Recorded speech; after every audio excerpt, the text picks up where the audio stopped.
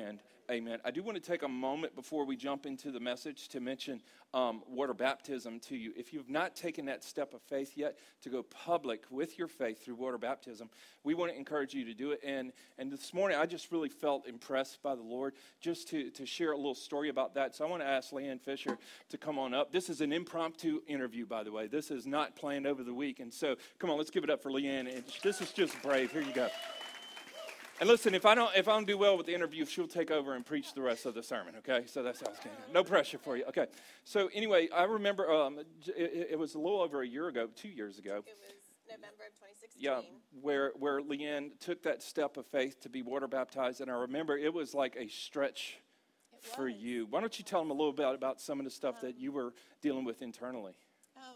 Well, to get up in front of everybody and proclaim my faith was very, very hard for me to do.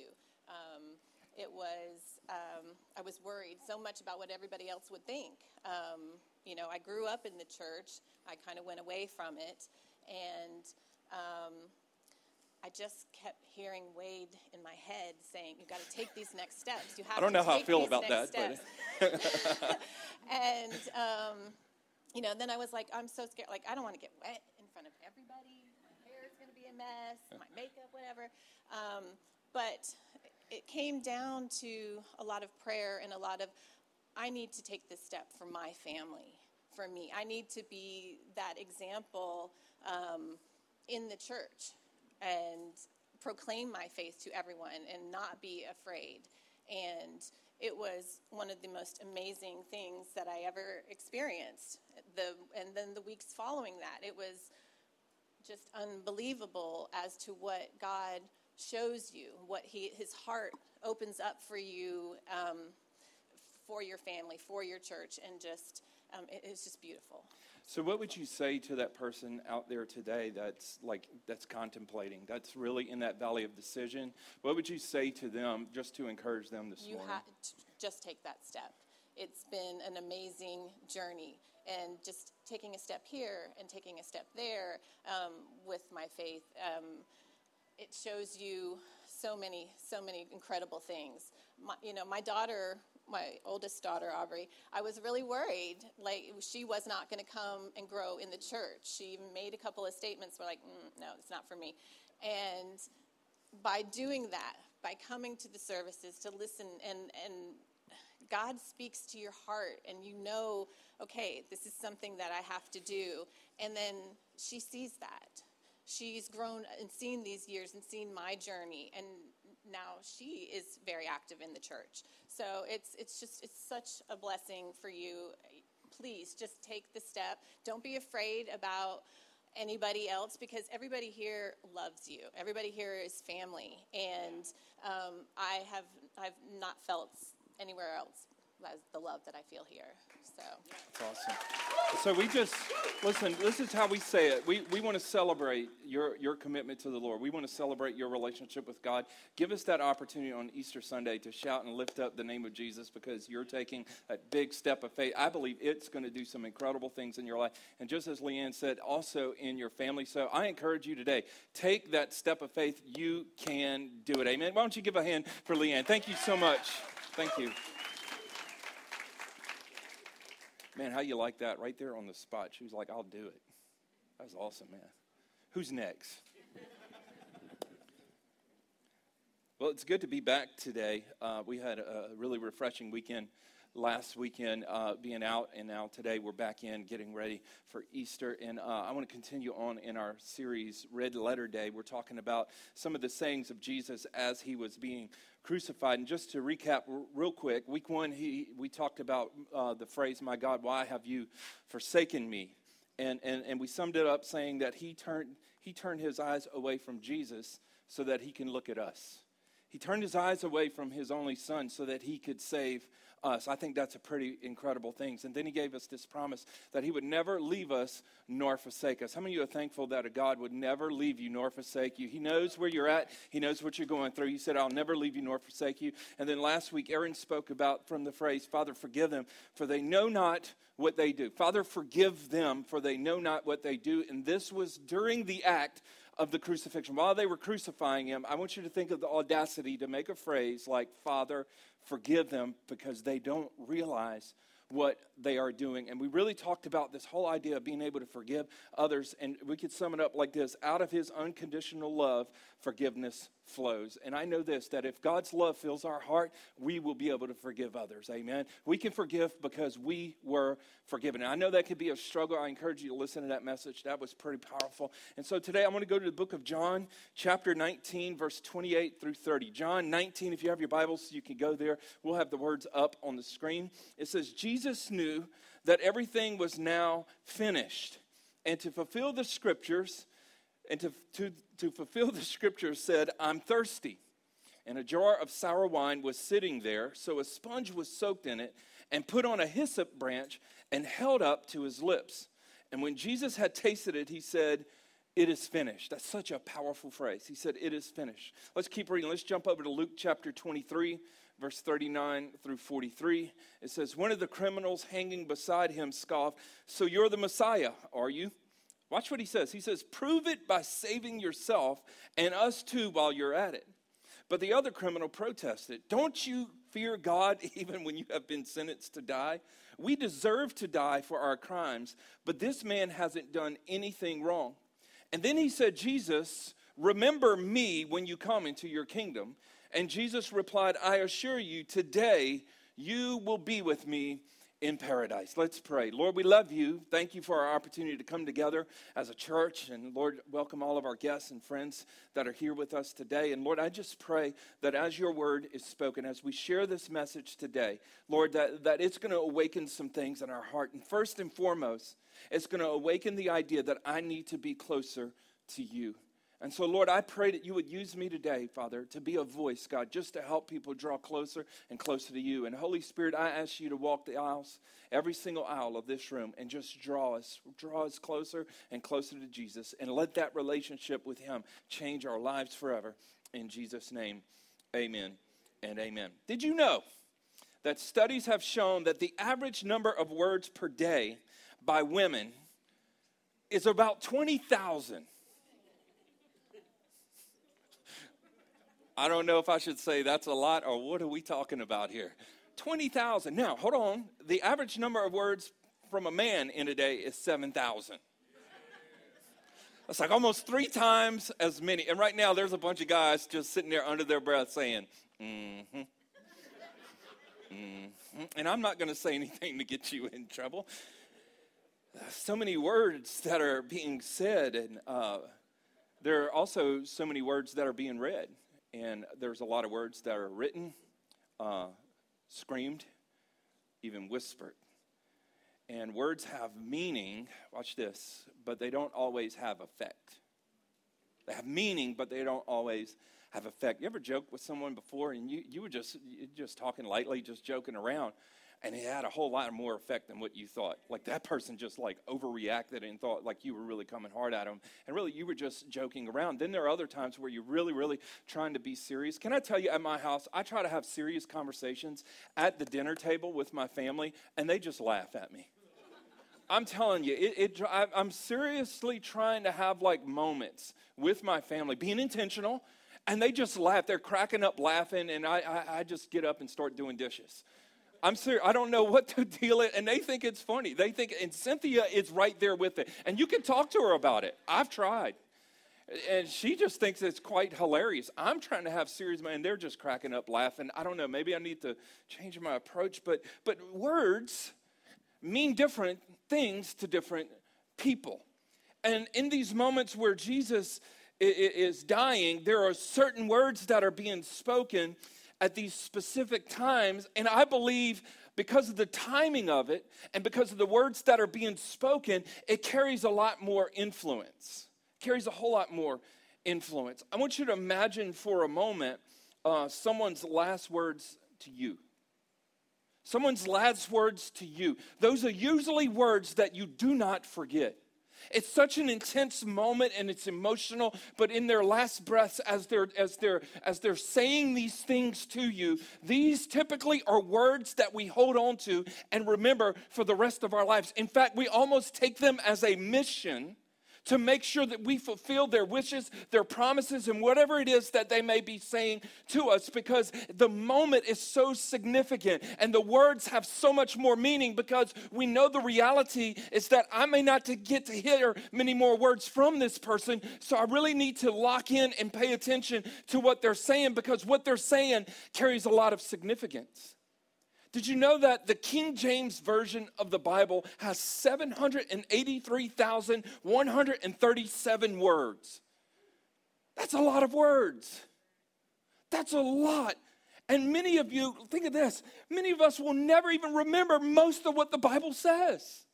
You'll memorize a few verses here and there. You hear them in church and you'll jot down the reference, but you're probably not going to remember all 783,137 of those words. Some you'll remember, some you'll forget. And then they take it a step further in the Bible, because they take the words of Jesus and they put them in red. You know you're a bad boy when your words in the Bible are in red. You know what I'm saying? Everybody else is just black and white, but boy, they get to Jesus, red. That's strong. It says this guy's got something to say that we need to pay attention to. They carry significance. And we're taking a look at his last words. His last words before he dies. And these words carry a lot of significance. And so today I'm going to talk about the last words of Jesus. And what I'm going to do is I'm going to wrap up 3 mini sermons into one. So if you have afternoon plans, cancel them. Not really. Let's jump in, okay? 3 takeaways from Jesus' last words. The first phrase I want to look at is where he said, I thirst.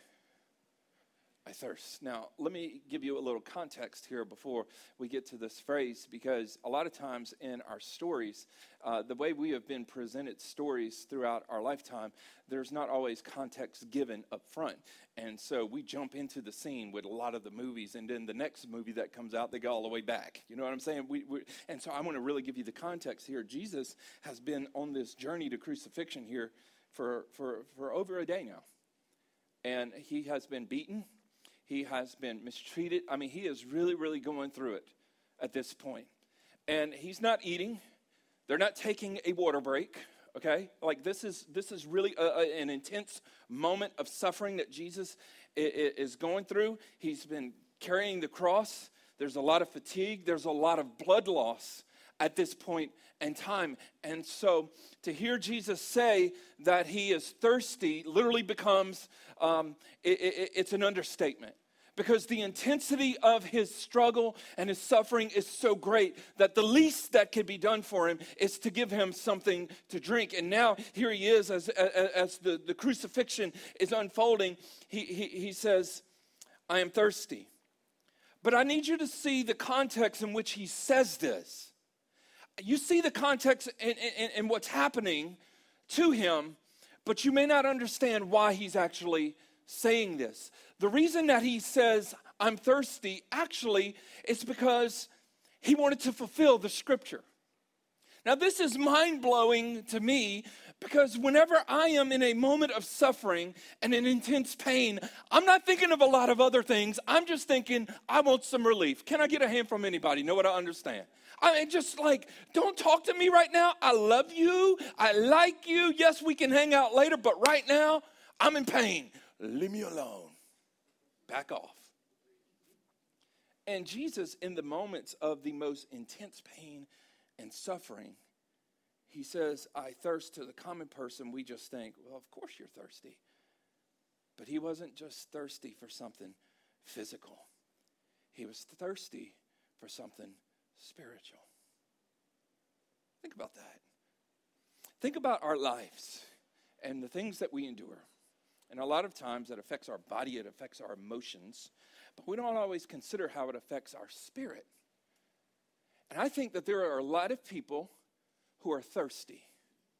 And they're trying to drink this, and they're trying to drink that. I'll have a little sip of this, I'll have a little sip of that.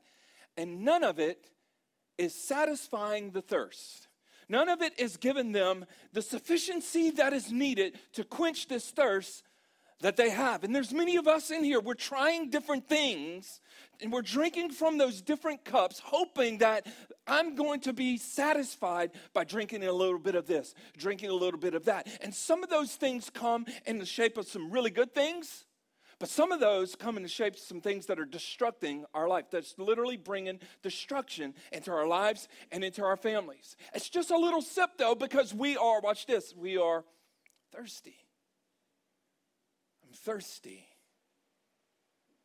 He says, in order to fulfill the scriptures, he said, I'm thirsty.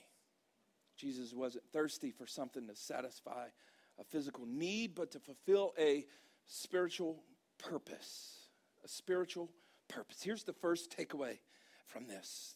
The first thing is we must live for a godly purpose. Most of the time we're living chasing our thirsts, our hungers, and our thirsts. But we must live for a godly purpose. We're looking for a drink to satisfy. I think about the woman.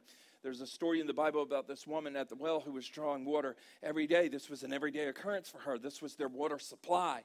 And Jesus made a comment to her. He said, if you will drink the water that I give, watch this. He said, you will never thirst again.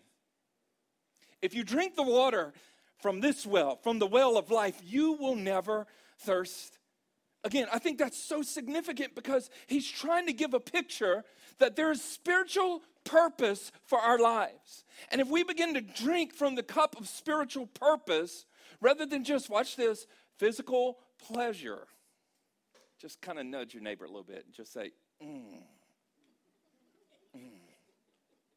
Don't want to get too fired up today. It's supposed to rain after a while. Okay. If we drank from the cup of spiritual purpose, perhaps we would experience fulfillment. Perhaps we would experience what it means to truly be satisfied. He said, if you are thirsty, this is John 7:37, if you're thirsty, come to me and drink. If you're thirsty, and I think sometimes we're drinking from the wrong cup. Let's drink from the cup of his purpose. Now watch this, because a lot of people say, I don't know what my purpose is. I don't know what I'm supposed to be doing. And I think God puts a sense inside of each of us that we know the one thing right now that we need to do. Perhaps it's forgiving someone. Perhaps that's why we can't experience fulfillment and satisfaction, because there's someone we need to forgive. Perhaps it's a need to repent because of some sin in our lives. We have gotten fulfillment from this activity or this thing, and we kept going back to it over and over, and it's not satisfying us. And perhaps it's a moment where we say, I need to repent and ask for God's forgiveness in this area of my life so that I can taste and see that he is good. What are we drinking? What cup are we drinking from? I encourage you today to drink from the cup of purpose. See, whenever you start mentioning this, there's this sense inside of each of us that makes us begin to search. And the first place that we have to search is our heart. Because there are steps that we need to take, just like Leanne mentioned a few moments ago. There are things that we know that we need to be doing. There are things that we know we need to stop, and there are things we know we need to start. I encourage you today, start doing what you know you're supposed to do, and stop doing what you know you're supposed to stop. Amen? Can we just preach that? It's simple. Start what you're supposed to start, and stop what you're supposed to stop. You can tweak that. You can share that with your friends. You could tell a neighbor that today. It's good stuff. Okay. Here's the second phrase I want to hit. The second phrase that he says is, today you will be with me in paradise. Today you will be with me in paradise. And right now there are visions in our mind of beaches, umbrellas. You know what I'm saying? Just this calm, serene, beautiful water. And I need you to know heaven is a lot more than that. Amen. It's hard to interpret heaven by looking at earth. Heaven is so much better. Amen. It's so much better. And he says, today you will be with me in paradise. So Jesus, who is an innocent man, who has committed no wrong, is being crucified between two guilty men, two thieves. And one of the criminals makes this statement. He says, if you're really the Son of God, if you're really the Son of God. Do you remember hearing that also when Jesus was led into the wilderness to be tempted for 40 days. There was 3 different temptations from the devil. And he saw them all like this. If you're really the Son of God, do this. If you're really the Son of God, do that. If you're really the Son of God, do this. And now, here he is again. And he's dying for our sins on the cross. And there's another temptation that he must face. Even in the middle of fulfilling, watch this, his spiritual purpose. You would think that people would just leave the man alone. Am I right? I'm trying to do something for the Lord here. And right in the middle of it, if you really are the Son of God, why don't you come down from the cross? In fact, why don't you save us too? This is what this guy is saying. And so Jesus is faced with another temptation, because if he really wanted to, he could call angels down from heaven and they're going to get him right off the cross and he could carry on with his life and live happily ever after, but yet he would not fulfill his godly purpose. Be careful for running from your pain. Come on. Sometimes you just got to run right through it and remember that God's a healer. If you are the Son of God, save yourself. Watch this. In other words, forfeit eternity for something right now. Forfeit all of heaven for something that feels better right now. This was the temptation. And this is the temptation that you and I face every day. Every time we are tempted with something, it's forfeit something good for something now. Forfeit something with purpose for a moment of pleasure. And this is really where Jesus is. And it's in the context of 2 thieves sitting on the side, hanging on the cross right along with him, and really, really challenging who he is. If you really are the Son of God, if you really are following Jesus, if you really are a believer, if you really are a Christian, prove it. Do something big to prove. And God is just saying, be faithful. That's how you know. The enemy always wants you to come in and say, do something big, bring a big splash, and God's just saying, be faithful, be faithful. And really being faithful is just one step after another. It's not huge. It's just one step after another. That's why that water baptism step, it's just another step for you, but it's huge. Why? Because it affects so many things. It's not a jump, it's a step. And what is our call? Just keep stepping. That's called a walk of faith. So I think it's interesting that the other criminal comes to Jesus' defense. 2 guys, one guy's like, oh, save us, save yourself. And the other guy's like, do you even fear God? Like, do you realize what's happening right now? We are being crucified with an innocent man. And you want to talk trash to Jesus? Don't do that. Like, it's already bad. Don't make it worse. How many of y'all you know somebody like that? They just say stuff at the wrong time. Like, stop it. I remember back in school, there was always that one person that said something that called, or on a sports team, that one person that just ran their mouth a little bit too much, and next thing you know, the whole team's got to run. How many of you had to run extra because of somebody else? How many of you are still running extra because of somebody else? Listen, fellas, when you're shopping with your wives at the mall, go to the Great American Cookie Company. Get her a cookie and a soft drink and get you one too and have a seat and enjoy the ride. How many of y'all believe that's good wisdom right there? At least you're getting a cookie out of it. Amen. That's good. Just throwing that out there. Okay. Let's go back to this.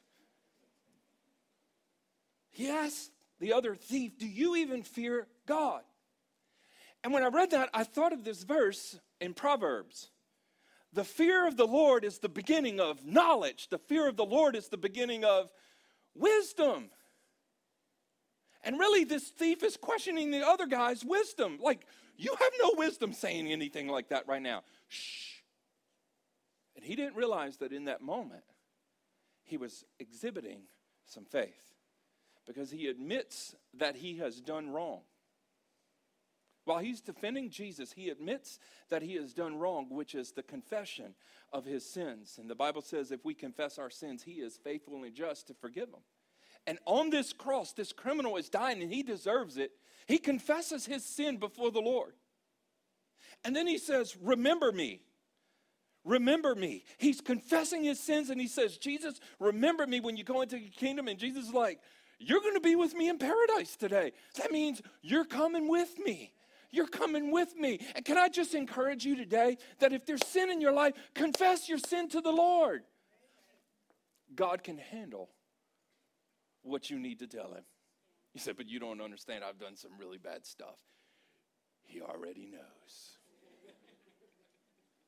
There were so many times in my life where I was trying to come clean with my parents and tell them, you know, Mom, I just love you. Looking beautiful today. A little something I need to tell you. And they look at you like, what you want, but I already know. That look, I don't know how to do it because I'm not a mom, but moms have that look. They develop it. It's a spiritual gift, I think. And then you tell them, and they're like, oh, I already knew that.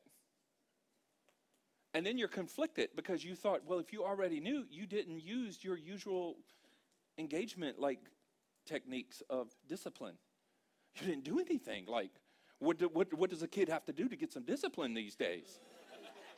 Hey, that's a true statement right now. Don't make me preach on parenting. Okay.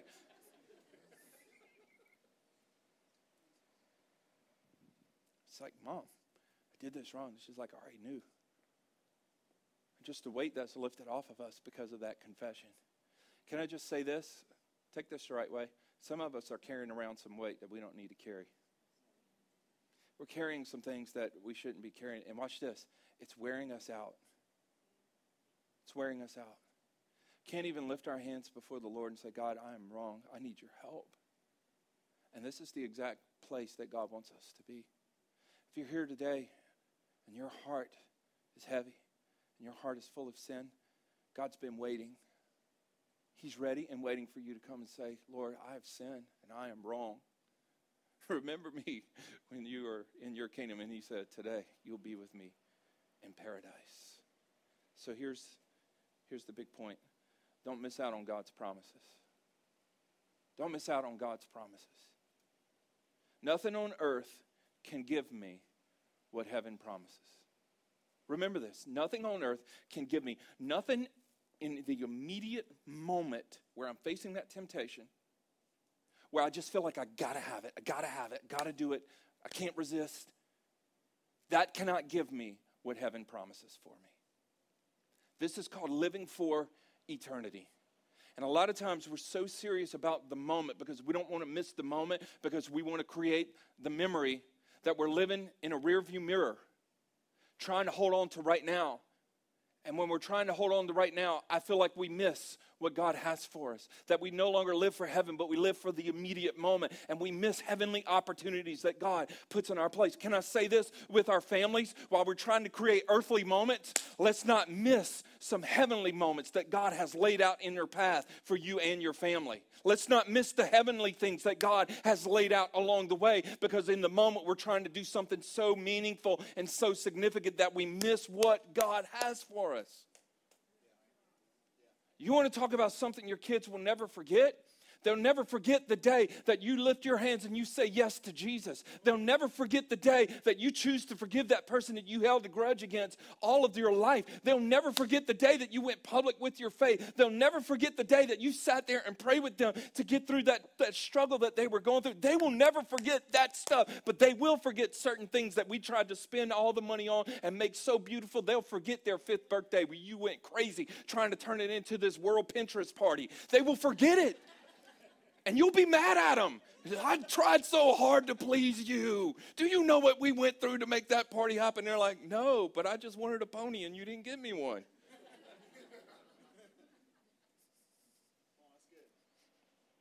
Don't miss out on God's promises, and let's not let our families miss out on the promises of God too. Amen? God's got some great things for us, but so many times we're missing it because we're looking at moments now instead of looking at what God has for us. This guy, this thief on the cross, all he could see was, give me relief. And Jesus is like, look, I didn't come for relief. I came for salvation.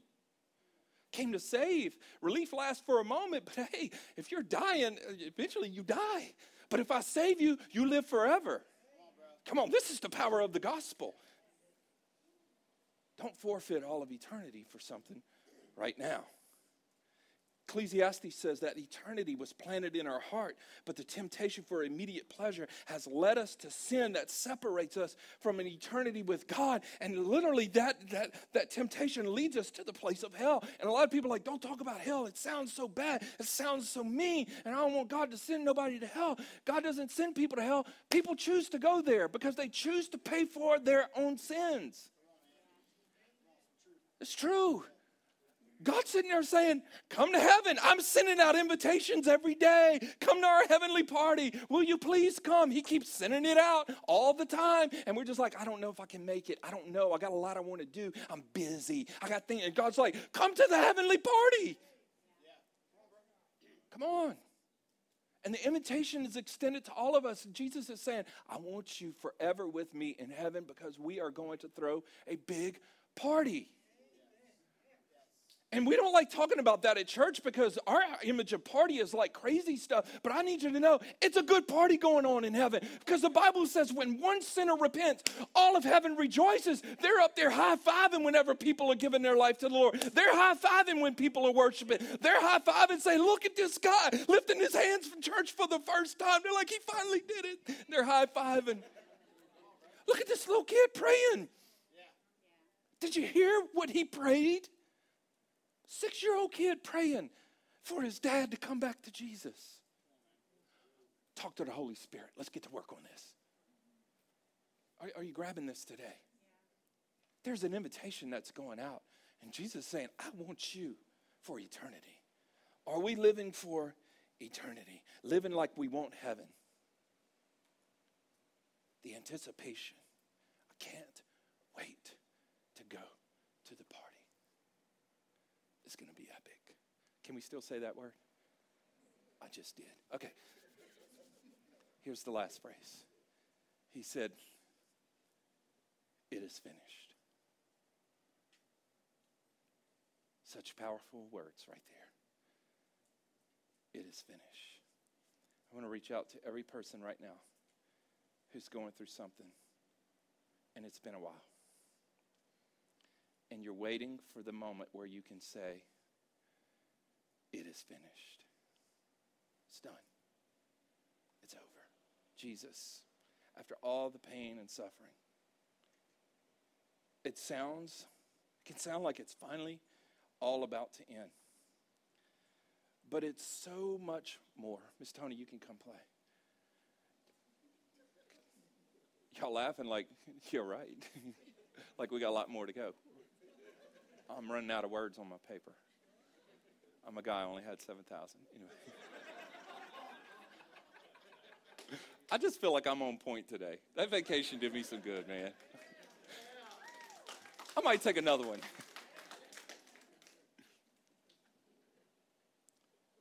This sounds like it's about to end. But it's so much more, because it's not just that this crucifixion event is over. When you look at it just from the angle of suffering and pain and all the different things that they are doing to Jesus, for us it's like, finally, thank God this is coming to an end, because this is too much.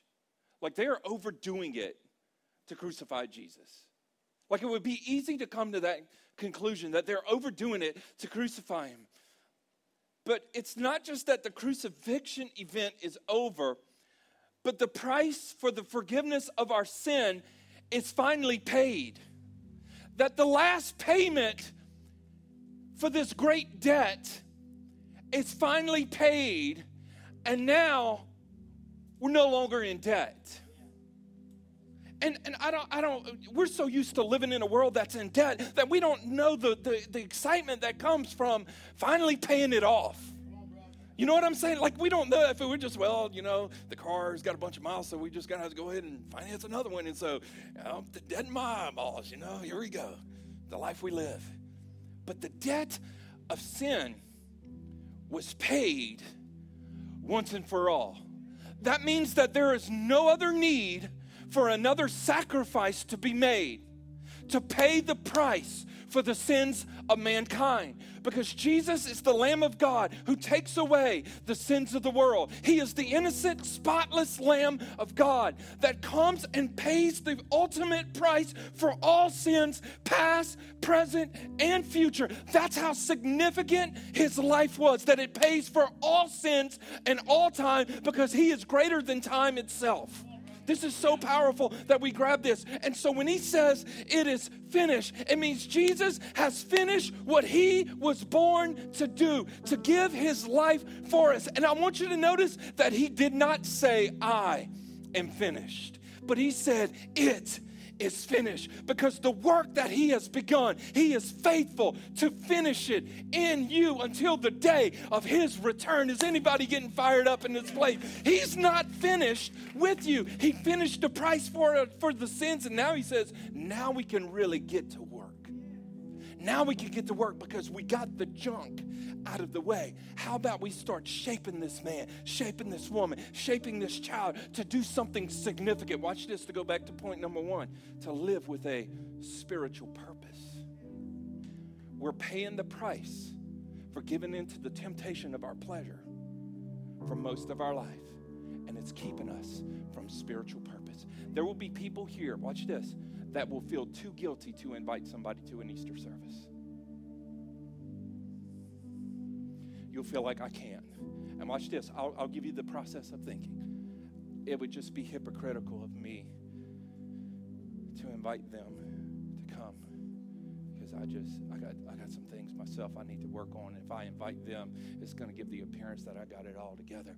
No, it's going to give the appearance that Jesus has it all together, and we all need him. And why would we forfeit giving someone a chance to experience him? Because we're still trying to pay the price for the sins of our pleasure when he's already paid the price. Think about it. Hey, I know this bill is paid off, but I was just wondering, can I make another payment? Try that. Pay off your mortgage. And then a month later, give them a call. Hey, I enjoyed paying for that thing so much. Can I pay another one? Can you put me back on the payment plan? I felt like my budget was so much more structured. We're not saying that. You're going to buy a boat. Come on, can I hear an amen in here? Who's going to buy the boat? Can I ride? Because I got kids and we got to pay for braces and stuff. It is finished means that the price has been paid for our forgiveness, meaning that Jesus paid the ultimate price. When he said it is finished, I believe this is one of the most significant things that he could say, because it marks an end, but it also marks a new beginning. It's the end of the debt, and it's the beginning of freedom. For the person who has a past, it sets up your new beginning. For the person who is enduring suffering, it says it won't be like this forever. And Jesus is basically saying, I'm taking care of this separation between you and God by laying down my life. And he overcomes sin so that we can have a relationship with God. Think of this. It was all the way since the Garden of Eden, in the very beginning, that man sinned. And it separated us from God. It was a long time between the garden and taking the fruit from that tree to sin, to the point to where a man will give his life on a tree to pay the price to forgive that sin. And maybe as you're sitting here today, there's a lot of contemplating going on in your mind, because it makes you wonder, am I living with a spiritual purpose, or am I just trying to fulfill some pleasures? It makes us wonder, am I really living for eternity, or am I just living up the moment? It makes us wonder, am I trying to pay the price for my sins by just being a good person? You can be good, but that doesn't mean you're godly. Amen? There's a lot of good people, but that doesn't mean that they are godly. Good means I'm going to try really hard to not be bad and I won't get any of the rewards of God. I won't get any of the promises because it's all dependent upon me. But when I'm truly living this out according to God's way, my sins could be forgiven, and now I can focus my life on heaven because I don't have to focus my life on fixing my mess-ups because he's already paid the price for it. You say, well, what about the consequences? You do have to deal with your consequences. You do. But I believe God gives you wisdom. The fear of the Lord is the beginning of wisdom. Remember? Do you even fear God? That's what the thief told the other thing. Do you even fear God? God will give you wisdom to deal with the consequences of your sin. But the price for it is paid. So now I can live with a spiritual purpose. I can be the person, finally, that I was created to be. And maybe as you're sitting here today, you feel stuck. Maybe you feel trapped, and you're not sure how you got there. And I don't know either, but I know that he came to set the captives free. I would like you to bow your heads, close your eyes this morning. As you're sitting here today and hearing this message, if you know that you are away from God, maybe you've been running. Perhaps you're that person that has that church background. Maybe you grew up in church. And maybe you've just been in neutral. Haven't been pursuing the Lord, but just kind of been still. But you find yourself in the place that I'm not where I should be. Perhaps you have no church background. Perhaps you've never even heard the good news about Jesus. But sitting here today, you realize that this man Jesus paid a price for your sins, for your wrongdoings, when you didn't even know it. And to know that he would be willing to do that for you. And to know that he opens an invitation to you to spend eternity with him in heaven. It draws you in. He is the way to heaven. There is no other way to heaven but through him. And if you're here today and you say, I need to commit my life once and for all to Jesus, allow him to forgive my sins, give me that new beginning. I need to allow him to be my Savior, and not just my helper, but my Savior. Allow him to pay the debt of my sins. If that's you, with no one moving around, no one looking, would you just slip up a hand real quick and you could slip it right back down? If that's you, we see you. Yes. Anyone else? Anyone else this morning say, Pastor, pray for me. I'm not where I need to be with the Lord. Maybe you're a young person here. Anyone else? I'm not where I need to be with the Lord. You've been running. Today it's time to come home. It's time to come home. Every Sunday morning, we get the privilege of praying this prayer. And this never gets old because it's one of the most powerful prayers to pray where a person will commit their life to Jesus. And I think it's so incredible that we as a church family get to join you in that prayer. And I just want to ask you to repeat this prayer after me. And I ask you to mean it with all your heart. Truly believe what we're praying. And I believe that God will save you. Say, Dear Lord, thank you for loving me the best, even when I was at my worst. Thank you for sending Jesus to pay for my sins. All the things that I've done wrong, the things I didn't realize I was doing, and the willful decisions I made to do those wrong things as well.